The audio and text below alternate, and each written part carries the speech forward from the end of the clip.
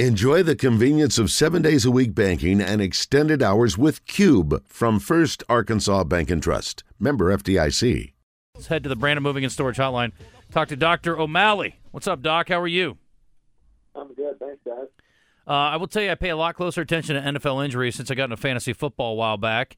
And my quarterback this week was going to be Brock Purdy. No longer, because apparently he is in concussion protocol. So, again, we know, I guess we've talked enough about concussions, but he may be missing here for at least a week. Yeah, I mean, it's really hard to come back. I don't think anybody this year has been on concussion protocol and played the next week. So I would not have him on your fantasy team this week if you have the option, because he's probably not playing. I mean, I think there's a decent chance he could be playing the next week. It just depends on how he does. I mean, these concussions are pretty interesting of how long they can linger, and some of them they resolve very quickly. So everybody's a little different, but particularly for the NFL, the protocols are hard to get back in the same week and be ready to go to play the game after your concussion. It was kind of a strange deal with him because he didn't show any symptoms until the flight home. Does that happen often? Yeah, I mean, they may be having some symptoms, but a lot of players don't want to say anything about it. We've had plenty of players go, I haven't been feeling good for half the game, and then they'll finally come say something to us. So, but yeah, it definitely can take some time for those. I mean, it's swelling in the brain, and so it can take time for you to start having symptoms. Deshaun Watson has a micro tear in his rotator cuff. They say he's day to day. What's he dealing with? Yeah, so I mean, we see that particularly in our throwing athletes, but you can see that in our baseball players too, where they get these itty-bitty little tears of the rotator cuff. A lot of it is the tears, not so much the problem, it's the inflammation that's caused around it. He should still be able to throw a football, but it's trying to get the shoulder to calm down, and that's why they're just taking it easy with his shoulder, letting the inflammation calm down to get him back out on the field. Does it help his backups playing well and they can give him more time? Yes, it does help a lot to have that. Justin Fields, speaking of his backup playing well, he's got a dislocated thumb. That, to me, is quarterback. Yeah, particularly because I think it's his on his right hand. You can take that, but I think particularly for this week, it's going to be really hard for him to play this week. I don't know if they've ruled him out just yet, but I don't think that he's probably playing this week with that. It'll be interesting to see how bad it is. I mean, that is something that can require surgery. If they haven't operated on it by the beginning of next week, they're probably pretty confident that it's not going to need surgery and that it should be able to heal itself and taping and see when he can get back from that. Yeah, Bajan's playing again this week on Sunday night in the primetime game against the Chargers, and I will tell Justin Fields, you better get back pretty quick because you may get Tom Brady here if you don't come back soon. He's probably already getting Tom Brady. So. Tannehill's not – well, they haven't ruled him out yet, but it doesn't look good for Tannehill. I think they may turn to Will Levis this week. He's got an ankle, and he was trying to go through practice yesterday, and he didn't look good in the video that I saw, kind of hobbling around. Just rest? Is that what the best thing for Tannehill now? He has a high ankle sprain. We're seeing that big push for stability for surgery, right, the tightrope procedure. I think a lot of these, my personal opinion is, a lot of these are probably going to recover about the same with or without surgery. And so rushing them to surgery is just putting them at risk with really not a huge benefit. And so these high ankle sprains, we know they take weeks to get better. They're not going to be 1 or 2 weeks out. It could be longer than that with the instability that tear of that ligament causes. And so it's just going to be how he does and when he can get back. But if he's hobbling around on yesterday, odds are he's probably not playing on Sunday. We've talked about this before, but we found out last Monday Brock Bowers, the tight end at Georgia, is out with, and he's going to have the Tua surgery where they go into his ankle and tighten the ligament.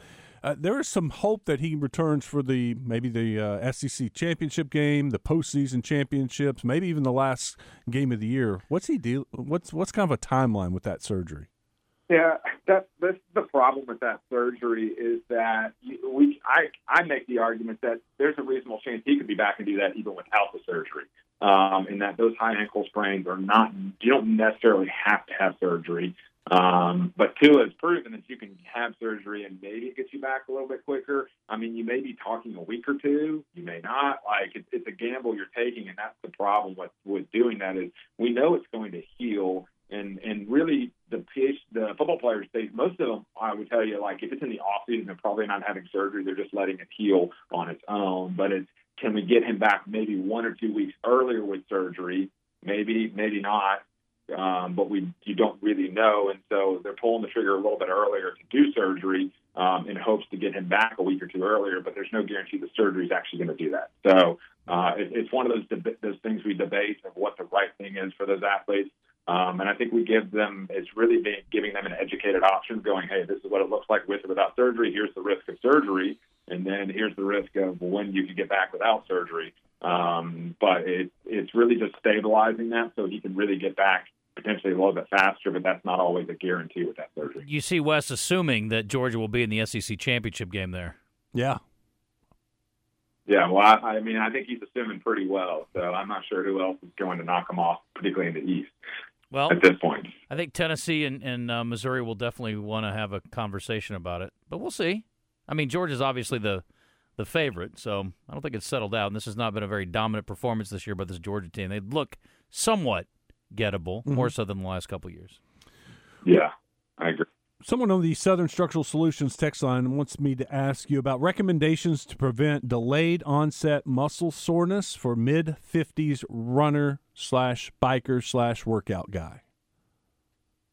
Really getting proper nutrition is really important, making sure you're staying hydrated, and then making sure that you're getting enough electrolytes. And that's the problem that they can run into is like they're just sweating so much, particularly for those endurance athletes, is that they're actually not giving their body what they need. So I think the key there is getting enough sleep.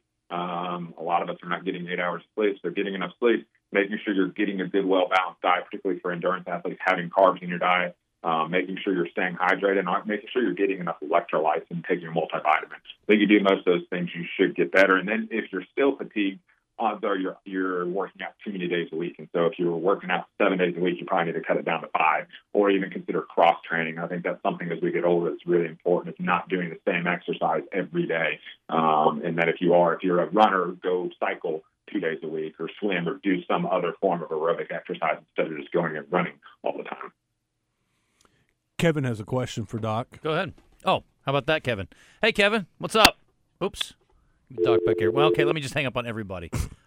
I lost Kevin. I didn't do that one. I don't know how we lost him. I'm sure that's Doc. There he is. Doc, sorry about that. I hung up on Kevin somehow. I hung up on you for sure.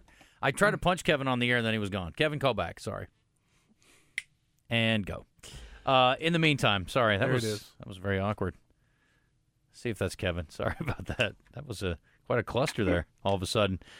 Same or next day appointment availability if you are interested in getting the Doc's services or one of his colleagues, 501-526-1046 or uamshealth.com/orthopedics. We got him? Yep.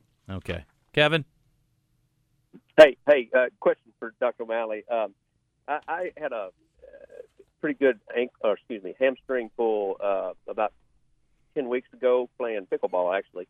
And so I've been just trying to let that heal. I don't know what grade it was. I had some bleeding back there, but anyway, I can run a little bit now, but it's very tight still, and trying to stretch it out. I just wanted your thoughts on needle therapy, the needling they call it. Do you have any opinion on that? Yeah, the dry needling, is that what you're asking about? Yes. Yeah, dry needling can be really helpful. It's one of those modalities that our therapists perform. But yeah, if you're getting dry needling, they also need to make sure, you're probably working with a physical therapist. You need to have a really good stretching program for you, and then just progress it back. As you've heard us talking about, look, you're playing pickleball, you're an athlete, not on the pro athlete level, but you're still an athlete. And sure. Our athletes just take time to get back. And so don't push yourself too quickly. You'll know, and if it hurts, don't go do it. And re-injure that muscle. And so you've got to give it time for it to heal properly. But the dry needling can be very helpful in terms of helping you stretch out after that type of injury. What do you think, approximate time frame, just in general? I mean, I know it varies, but... You said you injured it when? It's been at least 10 weeks ago, 2.5 months. 10 weeks ago? I mean, you should be able to be pushing yourself back around now. I mean, 2 to 3 months is not reasonable. I start doing more.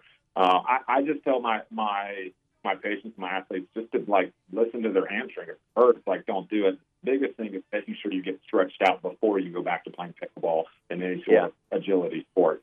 If you don't, you're going to re-injure. You got to get stretched back out. All right, thanks. A couple things about that. First of all, if your hamstring is speaking to you, you should probably seek some professional help with a therapist. Secondly, I will say that, Doc, you use the term athlete very loosely, and I respect that about you. I have a lot of athletes, so there's different levels to athletes. Yes. But we want to keep them active, and so everybody's different, and so I ask their goals and try to figure out what they're trying to get back to, so we can get them back there. And I try not to assume anything, because I have some very, very active 85-year-olds. I just had a lady. She was playing in the senior basketball championship, and she's almost 80, and she was injured. I have some very active older patients. So. Fair enough.